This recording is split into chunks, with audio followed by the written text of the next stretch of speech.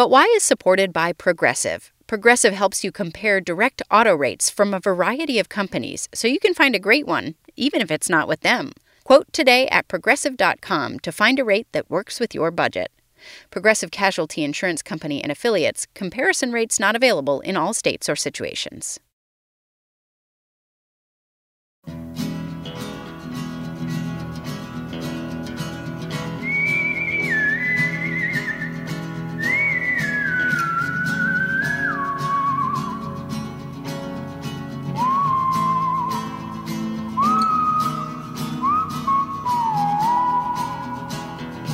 This is But Why, a podcast for curious kids.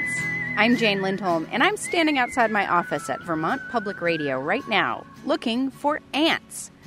Well, if I'm truly being honest, I'm on my hands and knees, and I'm focused on a little anthill that's in a crack. It's right next to the sidewalk, but it's in a patch of dirt, kind of underneath a tree, so it's shaded. And there are all these ants going in and out of the little hole in this little anthill that they've created. And some of the ants seem to be taking little bits of stone or dirt out from inside their home and dumping them on the outside, maybe spring cleaning or something like that. And then this one little ant that I've been watching picked up a piece of leaf, a tiny little piece for us, but for this ant, it's way bigger. The piece of leaf is way bigger than the ant. It's this dried, brown, kind of dead leaf. And the ant has been struggling to carry it back to her home. But the leaf is flat and light, and it's very windy here today. I don't know if you can hear it. And at one point, the breeze picked up, and it hit the leaf, and it almost acted like a sail. The leaf almost acted like a sail, and the ant was almost carried off in the wind by this little piece of leaf. But now it's trying to get the leaf into the ant hole. The hole is not big enough, so I don't know what's going to happen. It's kind of fascinating to watch. You may not think much about them, but ants are actually pretty amazing creatures. For one thing, there are trillions of them, maybe even a quadrillion. There are way more ants than humans. And these insects live almost everywhere in the world. Even in the Arctic, there are ants. The only continent that doesn't have ants is Antarctica. Not all the ants that live around you are native species, though. Some are invasive. That means they came from somewhere else, and invasive species often cause problems for the animals and plants that are native to the area or that have come from or evolved in your area. I never really paid much attention to all the different varieties of ants before. I mean, you kind of look at them in your yard or maybe crawling across your kitchen counter or on the sidewalk in your city or even in an ant nest that you come across in the cavity of a tree. And if you're like me, you think, oh, there are some ants. But the myrmecologist we're going to hear from today says there are as many as 30,000 different species or kinds of ants. A myrmecologist is a person who studies ants. Most ants are really tiny. The biggest is about 2 inches long, which is huge for an ant. But the one I'm looking at right now is tiny, way tinier than 2 inches. Maybe the length of a grain of wild rice. And it's kind of brown and shiny, orangey red, brown and shiny. It's very pretty, actually, when you look at it closely. You have sent us several ant questions, so today we're going to get in touch with that myrmecologist, that person who studies ants, to get some answers. I'm Brian Fisher, curator of entomology at the California Academy of Sciences. You know, as adults, well, most adults, we've stopped looking at ants. But that's why I like talking to kids. They're close to the ground. They see the ants. And like me, I love looking at ants. I just see them everywhere. In the garden. But more than that, I explore the world looking for ants. People call me the ant seeker. Brian Fisher has personally discovered himself about 1,000 different species of ants. And his mission is to identify every species of ant that's out there. But beyond that, he wants people to know more about ants and how important they are to our landscape and ecosystem. Ants are a really important part of making systems work. We call them the leaders of the brown cycle. Now, this is a really important concept for kids to understand. When you go into a forest, what do you see? You see the tall trees. That's the green cycle, that growth, that magnificent beauty of life. But behind all that, there's the turning over of life back into nutrients so it can become life again. And that's the Brown cycle. And insects, especially ants, are the ones cleaning up. They're like the vacuum cleaner in nature. They're just kind of picking up after everybody and turning it back into juicy nutrients like soup that can be eaten up by plants again and grow bigger and bigger. How do they do that? They chew leaves and then poop them out? Well, yes, ants do poop, but it's a little bit more complicated than that, you know. We need a little ant biology lesson here, and I'm going to set you off on a little idea. Like, imagine if you were an ant, and it was a hot day, and you're thirsty, you're hungry, you've been out looking for food all day, and you finally find a juicy little caterpillar. What would you do? Would you maybe hide behind a rock and eat it yourself? Or maybe eat just half of it before you take the rest back to the nest? I think we all know we see ants taking food back to the nest. But what would you do if you were so hungry? Well, I bet some of you may want or be tempted to eat half of it. But actually, you don't have a choice. Ants can't eat solid food. That's why they take it back to the nest. The stomach of an ant colony is back in the nest. So the only way to think of an ant is to think of it as a colony. It's not the individual ant. That's the ant. It's the colony that's the ant. It's like a tree. You don't think of the leaf as the tree. It's the whole everything, the trunk, the branches, the leaves. And same with an ant colony. It's all working together that makes it an organism, the ant colony. And they take the food back to the nest, and they feed it to the stomach. And the stomach are the babies. All the larvae, we call it, the brood, those babies are growing up, need to be fed, and they have mouths that can eat food. And then they spit up liquid, which the workers and the queen can drink up, and that's how they get fed. They can drink, but they can't eat solid food. So all the workers have to visit their baby sisters and have the baby sisters regurgitate food for them. It's like the opposite of what you see birds and some other animals doing, where the parents regurgitate the food. Exactly. It's just the opposite. You know, I won't recommend trying this at home, but it's an interesting concept of how all social organisms, like humans, have had to figure out kind of food transfer. You know, they have extended communities. Not everybody has to be in charge of getting food around, but there has to be like a network of, you know, we have trucks that deliver food to stores, and we go to the store and pick it up. And in fact, in ant colonies, it became kind of like too hard for everybody to go to a larva to get fed. So there's these feeder ants. They actually go to the larva, stuff all that food into their social kind of stomach, which is like a balloon, gets filled up like a water balloon, and they walk around asking everybody, hey, you hungry? I got some juice here, and they just spit it out. So only a few workers have to be like the food transporters, and so they meet them in the trail, they meet them at work kind of, and they get fed. I have to say I'm kind of glad that I don't have to get my food that way, though. Well, it's like a food truck, you know? I suppose. You never know what you're going to get. All right, so we have a lot of ant questions that our listeners have asked. The first question, then, comes from Luna. I'm 6 years old. I live in Fairhope, Alabama, and my question is, why do ants bite? Why do ants bite? Now, it's interesting because most people, when they say they got bit by an ant, they really got stung by an ant. You see, ants as a group, they've come from wasps. So wasps, as you know, have stingers. And then from wasps, evolved and diversified 30,000 different species of ants. And those ants, most of them, have a weapon to kill their prey. And what they usually do is they use their mandibles, their jaws, to grab onto their prey. That bite usually doesn't hurt. And then they hang on to you and stick a stinger into you. And that's what it's venom, right? So it's going to hurt. You're going to scream. And that's what fire ants have. And people who have allergic reactions get little welts all over their bodies after they get stung. But the other fancy ants that have kind of gone past this stinger idea and have chemical warfares. And some of them, like the Formica ants, these are the ants that have mounds, and they actually spray an acid. So they bite you to hang on, but also to scratch you, and then they spray acid into your wound, and that also makes you sting. And what's the purpose of all this?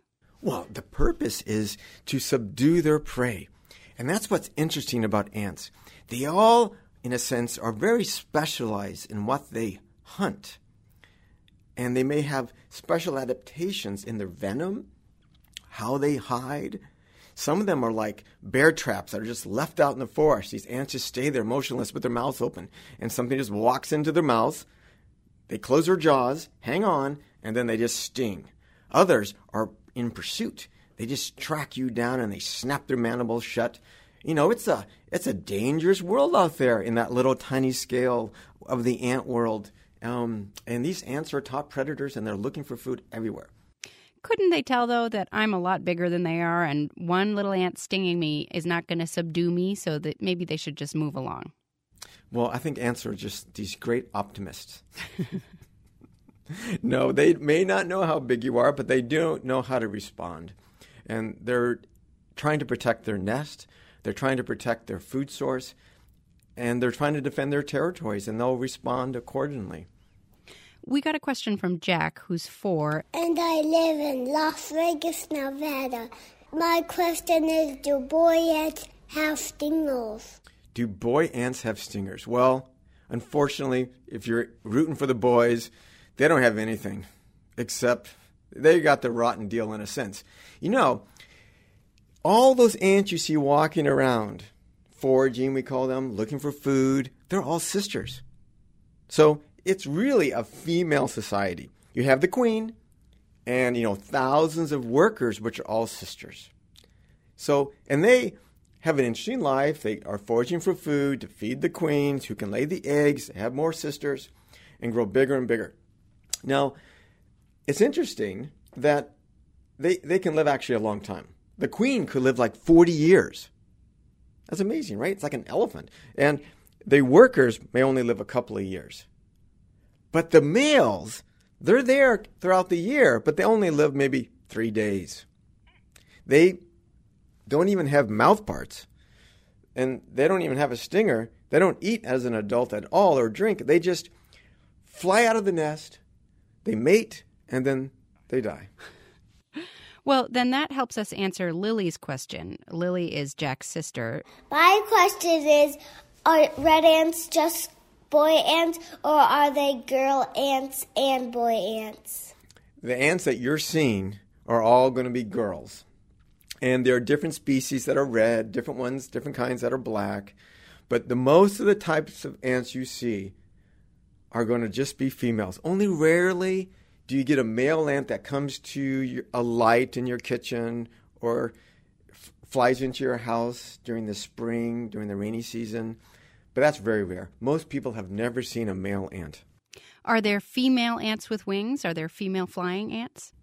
Right. So most of the ants don't have wings, right? They're female too, but they're workers. And then the queen, most queens start off by having wings.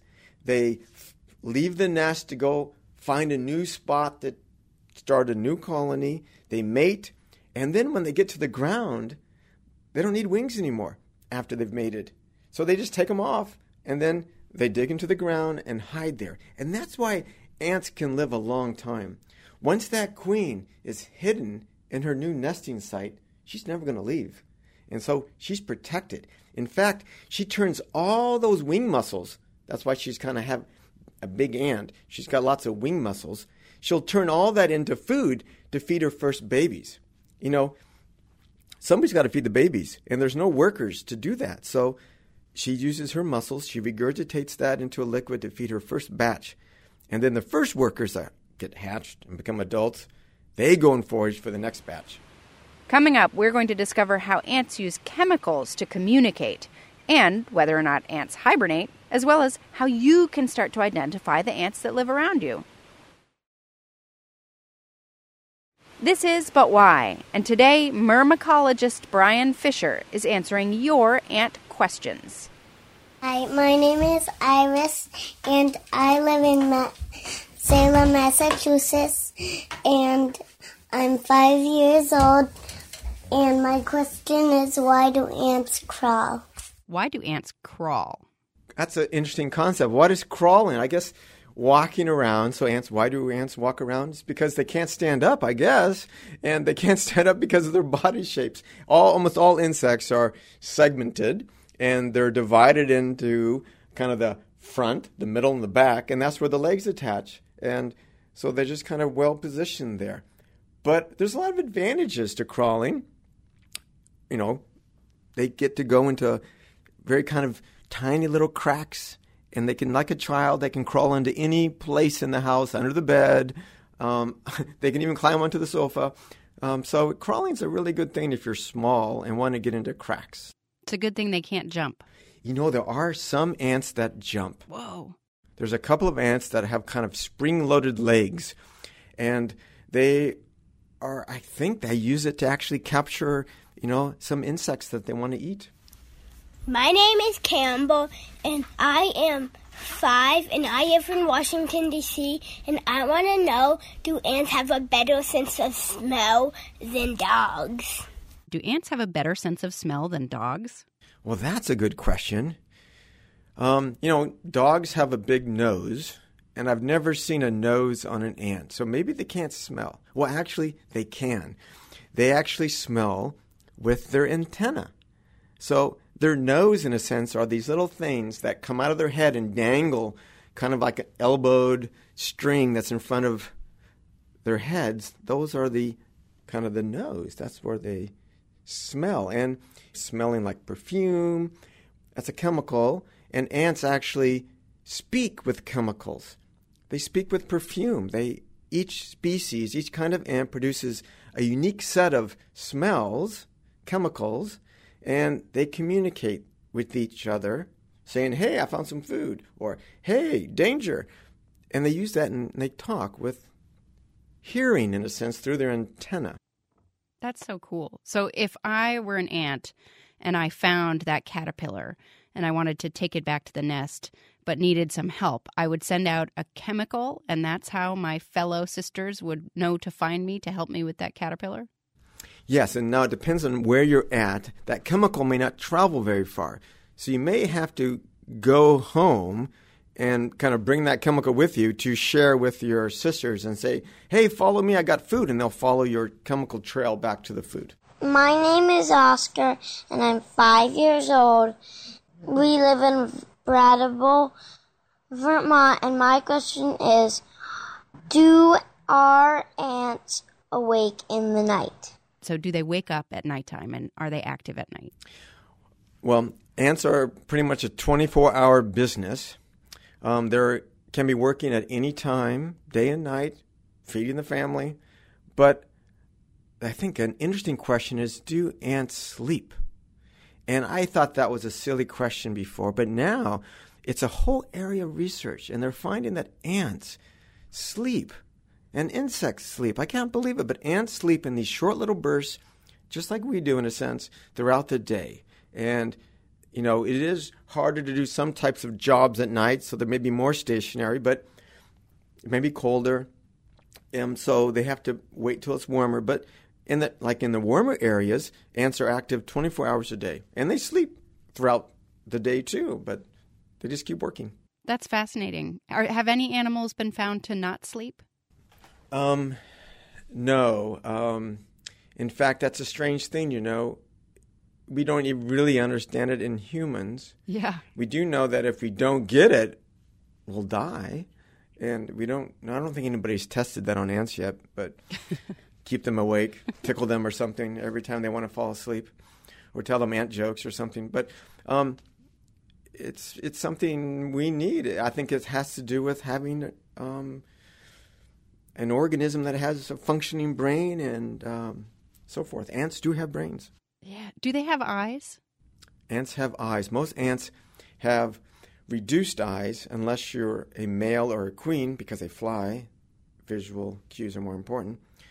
But they don't rely on their eyes like we do to get around. They are more tactile, and they rely on smell and chemical cues. And they also, for orientation, they sometimes use many different types of UV cues and so forth to orientate them around when they're walking to come back. When I mean UV, it's like the sun, the direction of the sun and so forth. That's so cool. My name is Raleigh, and I live in Colchester, Vermont, and I'm almost 9 years old. And my question is, what do ants do in the winter? Now, obviously, this comes from a kid who lives in a place that has a cold winter. But are ants seasonal? What do they do when it's cold? Yeah, that's what's amazing about ants. They're everywhere in the world. They've adapted somehow, like humans in a sense, to figure out how to make a little nice nest somewhere where they can survive, right? But what do you do when you live in the cold? They have to kind of shut down, but they don't freeze. In fact, ants produce an antifreeze in their blood system that allows them to kind of go dormant but not freeze. So when summer comes along, they kind of pump out the antifreeze and then start going around. It's amazing that those are just one of the many, many adaptations that ants and other insects have to adapt to these local conditions, which can be harsh. So you said you have gone all over the world to look at ants and to identify them and to study them. Do you have favorite species of ants? Oh, I have many favorite species of ants, and I have favorite places. Just last week, I was in Madagascar. Madagascar, that's an island off the coast of Africa. And my favorite is to go there and to find just like new species that live in little cryptic or hidden away places up in mountains. So I climb up mountains and look for new species and figure out how they survive there. What adaptations do they have to survive on this mountain in Madagascar? And it's always an interesting story. How many ants have you been bitten by or stung by? I don't count that. I don't know, but I've collected thousands and thousands of different species, and usually when you're collecting them, there's a good chance that one might bite you. So I predict at least 1,000 different kinds. Did you hear that? He didn't say he's had 1,000 bites or stings. He's actually been stung by 1,000 different kinds of ants. Wow.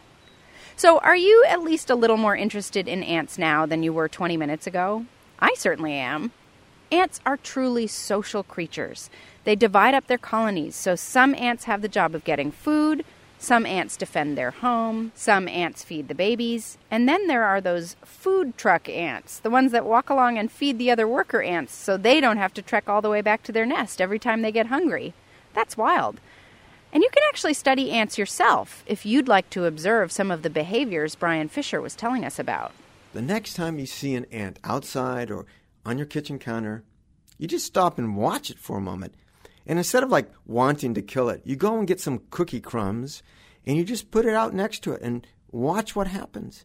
Soon those ants will find those little white specks and start doing something with it, taking it back to the nest or telling their sisters to come and help them carry it. And I think you'll just start realizing these are fascinating organisms. And, nature is getting farther and farther from us. But sometimes it comes right to us, like an ant. And why push that away? Embrace it, and you can watch, and you'll be enriched by what you see, I am sure. If you want to learn how to identify ants, there are websites that have great pictures. Brian has the goal to take a picture of every single species of ant on Earth. You can find his work at antweb.org. And if you find an ant, but you aren't sure what kind it is, you can actually take a picture of it and have an adult help you use a website called iNaturalist. There you can upload your picture and ask for help identifying.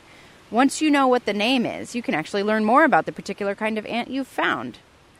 Also, there are books. I have a book that helps me identify the ants in my neck of the world. It's called A Field Guide to the Ants of New England.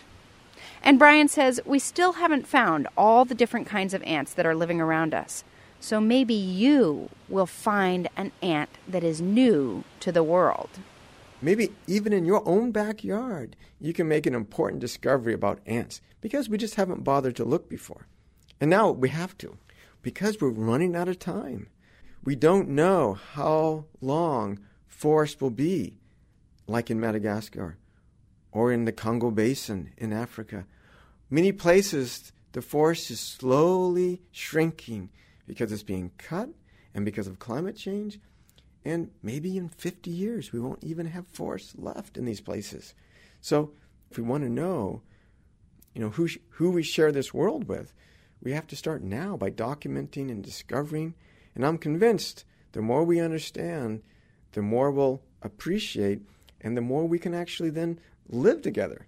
Well, this is really wonderful and exciting to learn about all of these ants and to think about how you can actually go outside and go just onto a sidewalk or maybe even in your own apartment if you live in the city and find these ants. So, Brian, I really appreciate you talking with us about them. It's been my pleasure. That was Brian Fisher, curator of entomology, that's the study of insects, at the California Academy of Sciences. We have the ant resources we mentioned up on our webpage, butwhykids.org. We'd love to hear if you enjoyed this episode and how it's made you think differently about the ants around you. So send us a note or maybe draw a picture. You can get messages to us by emailing or have an adult email, questions@butwhykids.org. You can also get in touch with us on our Facebook page, where we post pictures of all the kids who ask questions in our episodes. Those are also the places you can go to send us your questions. Remember, you can ask a question about anything. Just be sure to tell us your first name, where you live, and how old you are. Have an adult record you on a phone. Or if that feels a little too scary or maybe talking is difficult for you, you can have your adult write out the question instead. And then send your file or your question to questions@butwhykids.org. Hey, by the way, adults who are listening, if you enjoy this podcast, would you mind writing a review for us on iTunes or wherever it is that you listen to But Why? It helps us rise to the top when people are searching for kids' podcasts. Even better, any of you can spread the word to other families who you think might enjoy hearing this show. But Why is produced by Melody Bodette and me, Jane Lindholm, at Vermont Public Radio. We get help from the great digital team at VPR, including Emily Alphen-Johnson, Meg Malone, Jonathan Butler, and Noah Cutter.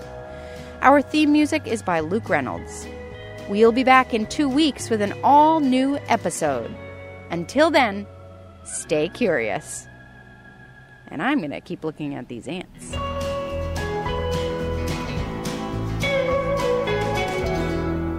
That's a big piece of leaf.